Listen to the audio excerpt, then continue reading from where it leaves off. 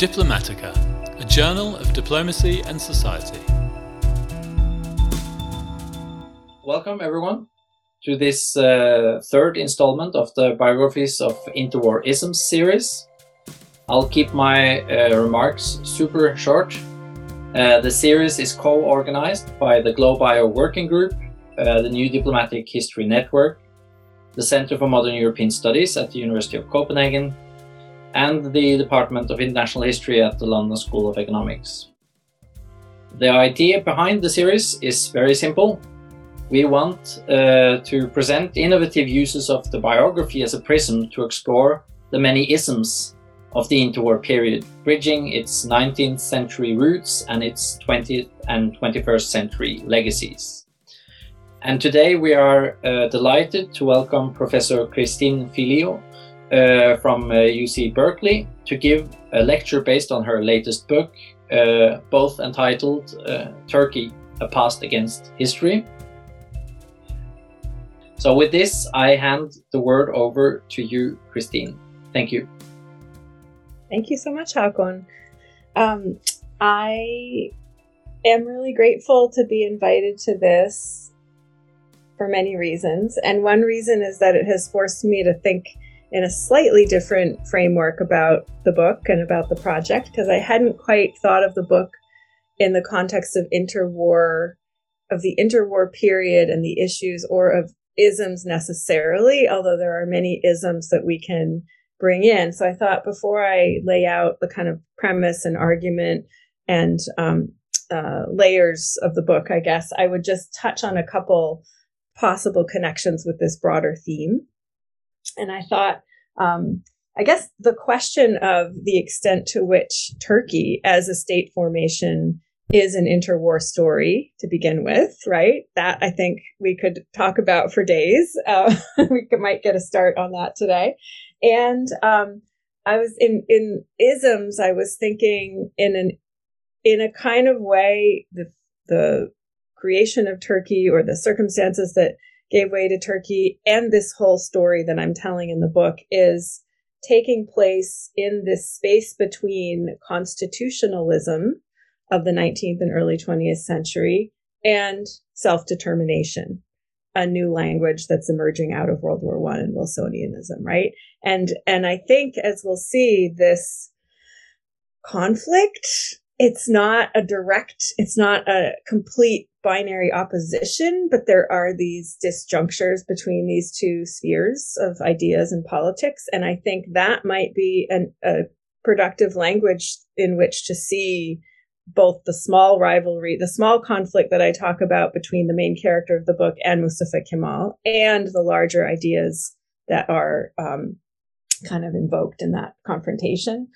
So I've put those things out there, and we can think about them as I now talk about the specifics of the book.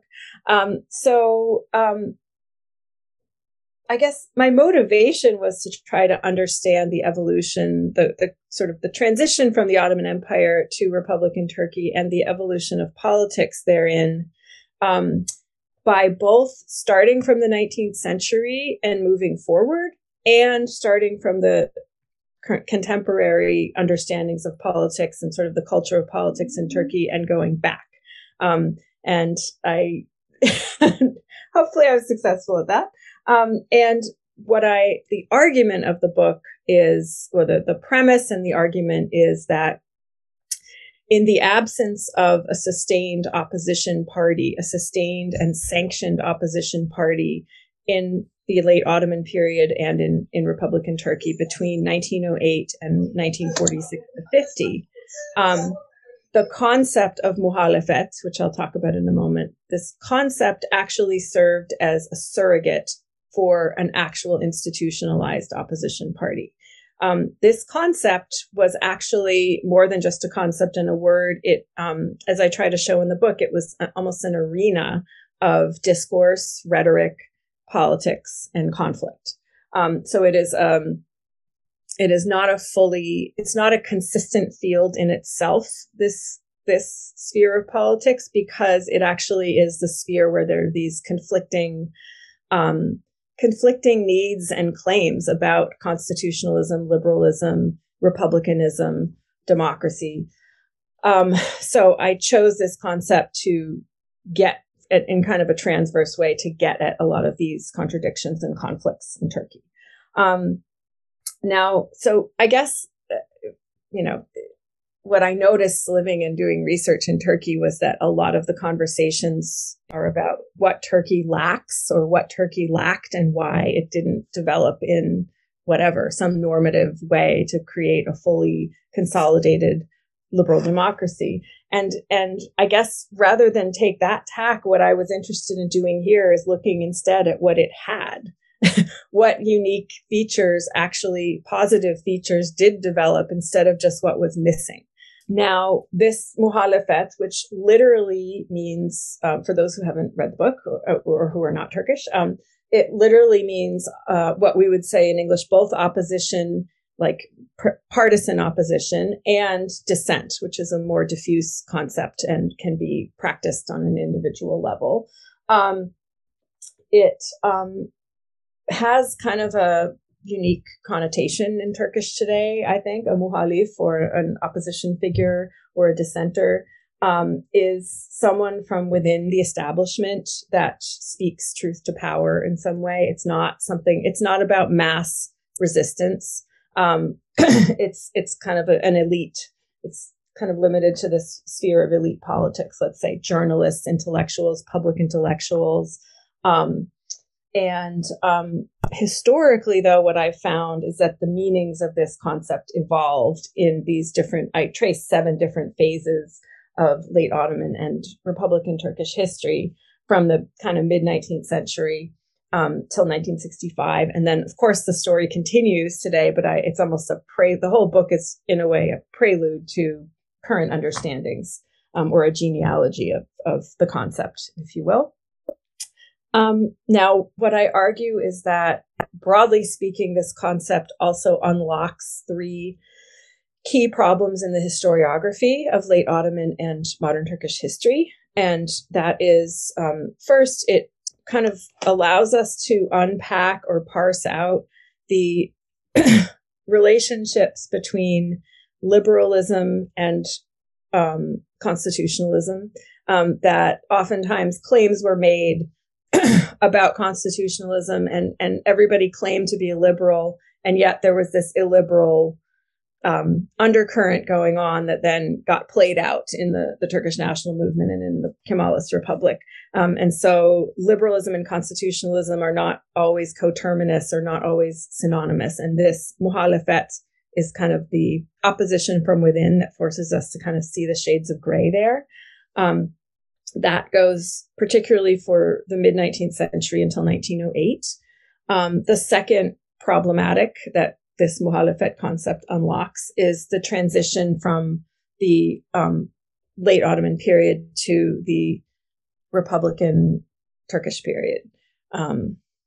There is obviously a claim of rupture that the Turkish Republic first asserts, and it becomes the dominant paradigm for decades. And then there is a claim by Eric Zurcher and others of continuity from the late Ottoman period through the CUP, the Committee for Union and Progress, into the Turkish Republic. What I'm arguing is that by looking at the history through the lens of muhalefet, we're actually able to transcend that binary between either rupture or continuity. And we can see the ways that both were true. And the fact that at the time, during the transition itself, this issue was already a key issue. The extent to which the power groups from the late Ottoman period, particularly the CUP, were being held over or were basically remaking themselves or recombining to form the Turkish national movement. And the very essence of opposition at that moment was to call out that continuity. So Eric Zurcher was perfectly right, and also not the first one to point out the continuity. It was being pointed out at the time. So muhalefet also affords us a different kind of vista on the transition. And third, when we get to the Republican period, by looking at muhalefet, the claims of muhalefet and the kind of actions of these muhalif figures, we also get to see the politics of history at work in the early Republic and the kind of the project to suppress memory of a lot of what was happening, basically suppress memory of the political in the immediate pre-Republican period, right? That national unity was sort of insisted upon through the process, and anyone who differed was not a muhalif, but actually a traitor. So muhalefet offers us this kind of, again, this midway category of someone who's sort of flirting with treason from the perspective of the national elites and the national project, but who isn't necessarily, like, we could argue about whether the muhalifs at that moment who are opposing the national movement, let's say, are treasonous or not, or are they actually part of what could be accepted as legitimate opposition or disagreement within the national movement. So those are the three big rubrics, I guess, that muhalefet can help us shift and see differently. Now, in terms of how the meanings of the term evolved, again, I'll try to give priority to the interwar period, but it doesn't make sense unless we think about what was going on just before that. What I argue is that, and this is the 7 chapters basically are divided along these lines, these 7 phases of muhalefet, let's say, and begins with starting in the mid-19th century when the constitutional project was hatched, let's say, by the young Ottomans as liberals, kind of elite liberal bureaucrats, very much educated in French and maybe Anglophile proclivities, right? They started to formulate ideas about a hypothetical constitutional order. And then, of course, Mithat Pasha and others actually drafted the constitution that was enacted in 1876-77. And for them, muhalefet was an important concept, and it was seen as a positive value in this hypothetical liberal constitutional order, that in order to have constitutionalism and democracy, you had to have dissent within. You had to have polyvocality, let's say. It wasn't just about one voice running the polity. So that, I would say, was at the crux from the beginning of liberal constitutionalism. Now, the CUP, the Committee for Union and Progress, comes into being after that the Constitution is suspended, and in the reaches of the Ottoman military and in spaces of exile. And that is where a proliferation of ideas about constitutionalism and how to restore the Constitution come to be, and lots of factions and disagreements. So there's a lot of that. They then ultimately formulate themselves as a broad coalition in favor of the Constitution as muhalefet as a whole. So they see themselves as the opposition against Abdul Hamid II, who is the Sultan that has suspended the Constitution. So this is a different meaning for muhalefet, right? They see themselves as these heroic opposition figures trying to rescue the Constitution. And ultimately, they succeed in forcing Abdul Hamid to restore that Constitution in July 1908. So those are already 2 different meanings for muhalefet. Once the Constitution is restored, the real interesting stuff begins, because all of these different ideas about what constitutionalism is and liberalism have to come out. The Pandora's box is opened, and all of these things have to be played out, and the actual Constitution has to be brought down to earth, and they have to work out what are the institutional boundaries and the separation of powers, and how are the non-Muslims going to fit in. All of these issues are coming out, and the CUP, who see themselves as the heroes of the story and the guardians of the Constitution, instrumentalize that document. And so there emerge 2 broad conceptions of what the Constitution should be in the Ottoman polity. One is the Constitution is the instrument for the CUP to maintain and increase their hold on power. And the other is this liberal conception that the Constitution, and it's kind of naive, I guess, because they didn't,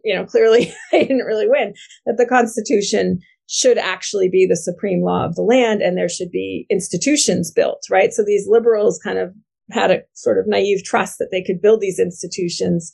And of course, geopolitics was not going to let that happen, because the Ottomans were surrounded by enemies that were waiting for a vulnerable moment to dive in and take away territory and attack, right? So this is so they didn't have many years to actually play out this experiment for constitutionalism. But in that context, muhalefet becomes, it takes on a different meaning. And instead of being the broad constitutional coalition, it now becomes the people opposed to the CUP. So now it gets associated with this broad kind of liberal camp of, there are journalists and writers in that camp, the people who object to the MO, to the modus operandi of the CUP, basically. And the CUP is itself changing at this time. I don't mean to say that it's a simple story, but the CUP is becoming, the power is becoming concentrated more and more in fewer and fewer hands as we go through this period from 1908 to 1912-13. So there is a key turning point for muhalefet, that it becomes synonymous with opposition to the CUP, which tells you the extent to which the CUP was assumed to have become the dominant power, the hegemonic power. It wasn't opposition to the Sultan anymore. The Sultan was beside the point. The CUP becomes power to the liberals' opposition, muhalefet. So then we get World War I, which is kind of, opposition, muhalefet goes into slumber because we're in a war regime, right? And we're in a kind of a state of emergency where the press is, it's only used for propaganda purposes. And the opposition voices are just not able to do anything. So it picks up again in the armistice period at the close of 1918. And that, again, is the next huge turning point for muhalefet. A lot of different things happen in that period from 1918, 1919 to 1922, when the nationalists emerge victorious and force the scrapping of the Treaty of Sèvres, let's say, and force a new negotiation of terms for the peace. And then the Turkish Republic comes out the other side. Now, in that period, what we have is these liberal muhalifs who had opposed the CUP. A lot of them, some of them, still oppose the national movement because they see that as the CUP in disguise. The CUP has officially disbanded.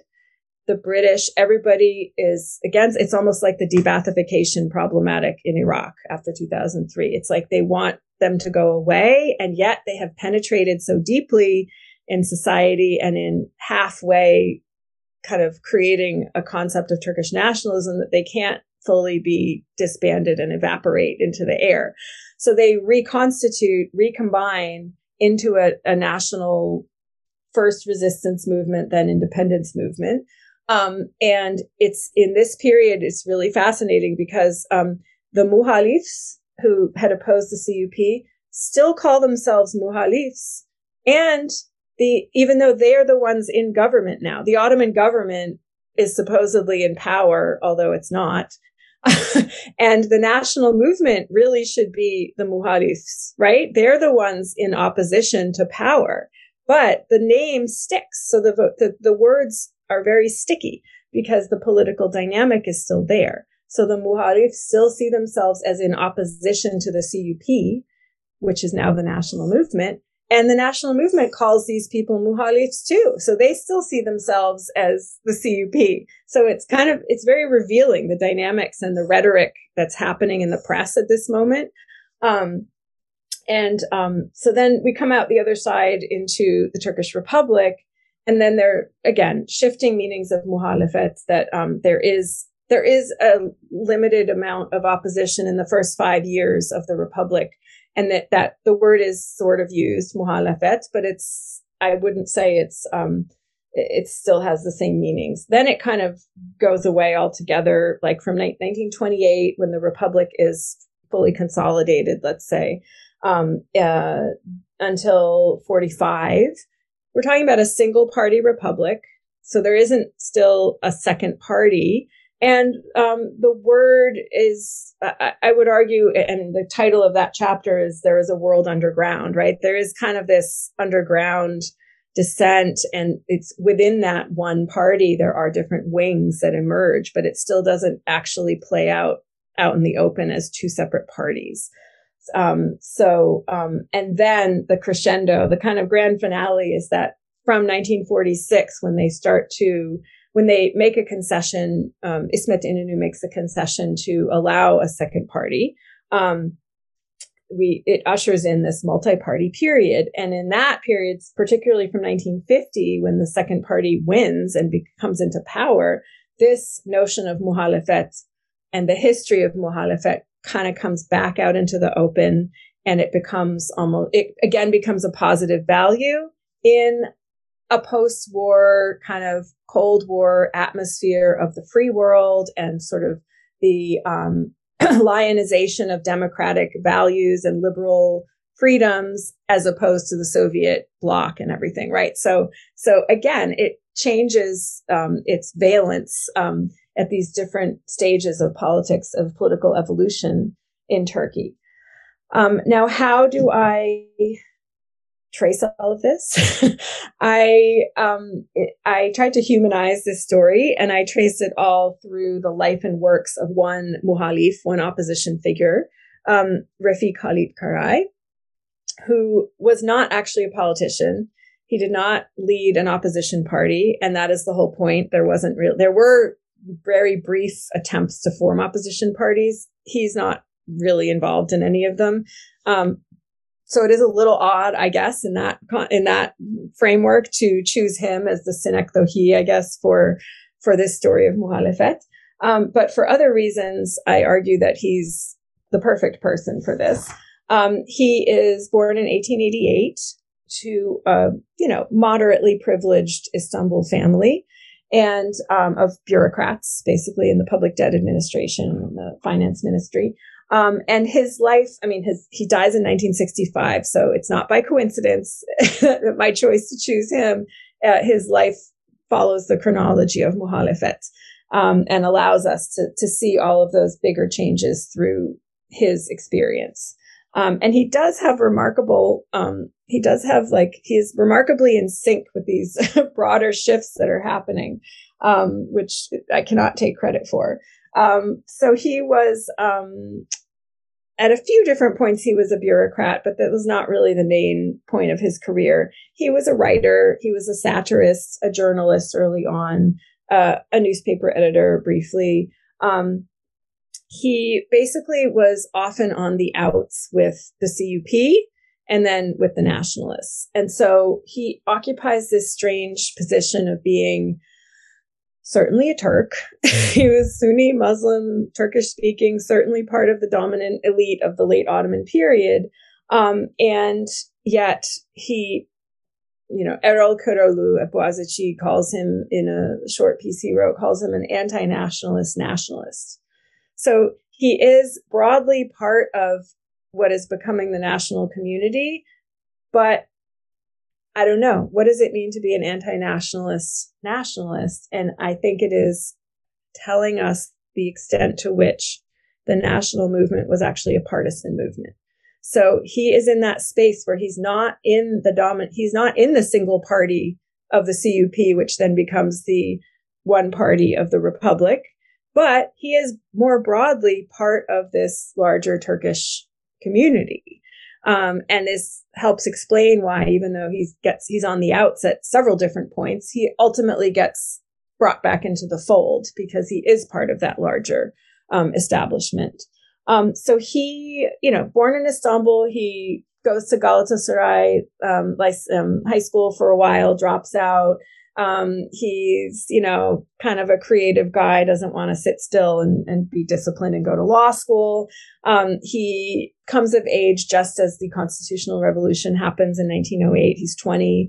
So he starts writing in the press. He starts writing satire, very in keeping with what's going on around him. He's not unique in that sense. There's a huge proliferation of newspapers, and satire and caricature is very popular. So he's definitely part of that, and part of that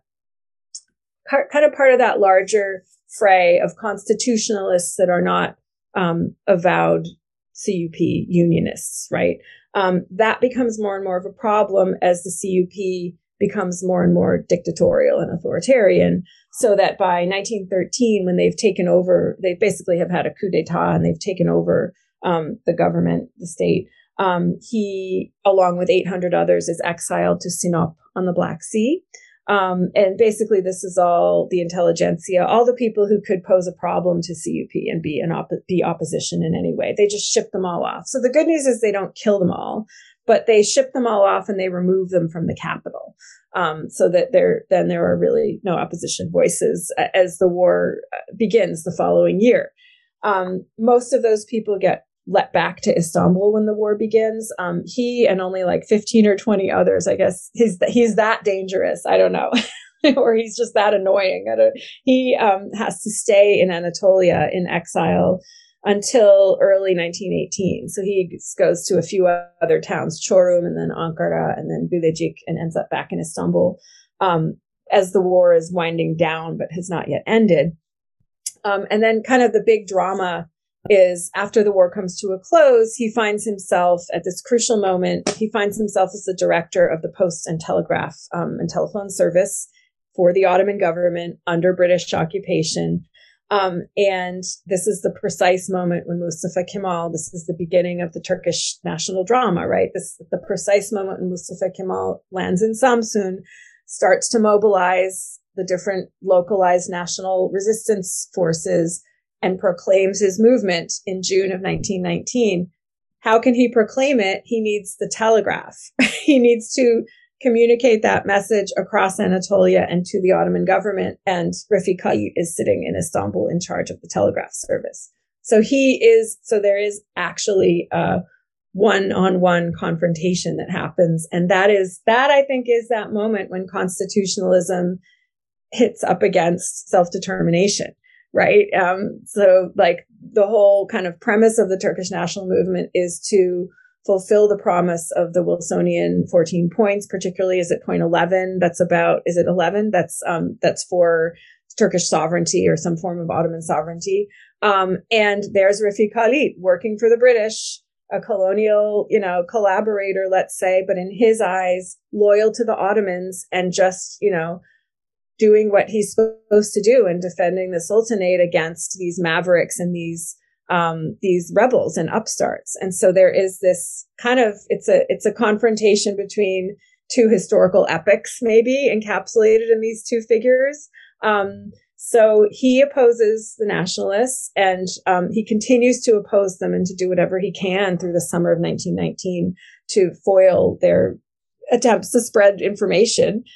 They go on and have the Sivas Congress in September of 1919, which is kind of the constitutional convention, I guess, of the Turkish national movement. And he steps down, the cabinet that he's part of steps down at the end of that. And it's through this armistice period that we see this fascinating pattern in his writings that he actually, so he writes a proliferation of stories and essays viscerally opposed to the national movement, right? Because they're the continuation of the CUP.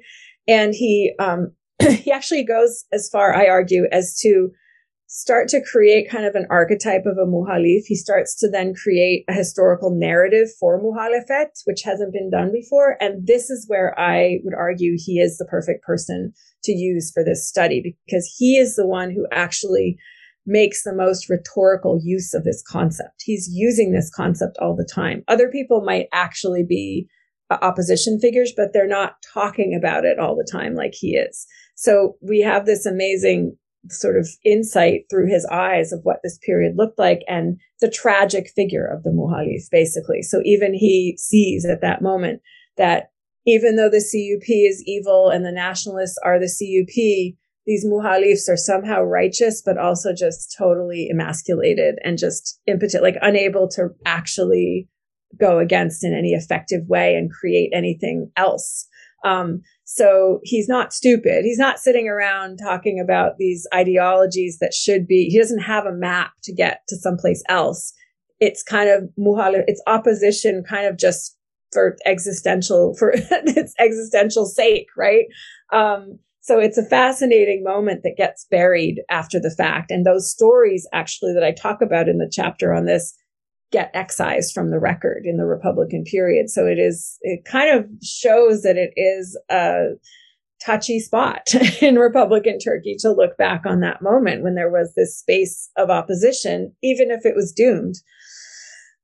So he then chooses exile. There's his immediate associate and superior was Ali Kemal, who gets arrested and ultimately lynched when the nationalists come to power in late 1922. So he sees the writing on the wall and escapes the country. So he chooses exile, and goes to French Mandate Syria, Lebanon, which is an interesting choice. And after he goes, the list of 150 is created and enshrined in the Treaty of Lausanne, actually, and he's on that list. And this is a list of 150 persona non grata in the new state of Turkey. So they don't get Turkish citizenship and they're banished. So his choice is validated, I suppose. His choice of exile is validated by the new Republican regime. So he spends the interwar period. It might be interesting to talk about it like this too. He spends this whole interwar period from late 1922 until 1938, summer 1938, in Beirut, Aleppo, a little bit Alexandretta, Sanjak, and he gets sort of involved in the politics there in that contentious territory in the interwar period. And then he returns in 1938 to Istanbul when it's, and then World War II. It's interesting because in Turkey, it's interesting to think about the extent to which the term interwar even makes sense, because Turkey was neutral in World War II. And so it was a very different experience for Turkey than it was for all of Europe, pretty much, and so many other places. So that in some sense, Ataturk dies. Maybe had World War II not happened, it would have maybe become a two-party state at that point, a two-party system, but the war just suspends everything for 7 years or whatnot, 5 years. We come out the other side, and he gets let back to Istanbul basically on the agreement that he's not going to make any trouble anymore. So he's a very different kind of figure when he gets back. He consciously reworks his past. He takes his, because again, nobody can read them because they were written in Ottoman Turkish. So when he gets back, the alphabet reform has happened in the interim. So in order for him to have any measure of fame or notoriety, he's got to republish an anthology of his works to reintroduce himself to the Turkish public. So he does that almost immediately upon arrival. There are 39, 40. We find a series of his publications being released in Latin characters in modern Turkish, and with selective changes, editorial changes to fit the new exigencies of Republican Turkish politics. So that is very revealing, and I track some of the changes. And then he becomes a hero basically in the 50s of the Democrat Party, of the Second Party. And, we can talk more, but that takes us out of the interwar period. Perhaps I shouldn't talk too much about that. The last thing I'll just touch on, well, obviously the literary piece, the literary level of this is prominent in the book, and I haven't talked so much about it, but, we're talking about politics and isms. So unless we want to talk about modernism in literature, it's not quite as relevant. But the other thing I just wanted to point out is what I do try to do is, and I think this is quite new, is to thread through this theme of memory and suppression of memory around the Armenian genocide. Because most mainstream histories of Turkey don't touch on it. There is a whole field of scholarship about the Armenian genocide, but specifically about that. And so I think this is the first time that someone has tried to kind of integrate the two and sort of tell a story of the emergence of modern Turkey and take account for the fact that these series of events in 15 and 16 were actually formative for the modern Turkish Republic and for the way it talked about itself, the stories it tells about itself and doesn't tell. And this this muhalif perspective throws that off. It throws a wrench in it just ever so much, because guess what? He was witness to one of the events associated with the genocide, which was the fire in Ankara in 1916 when he was in exile.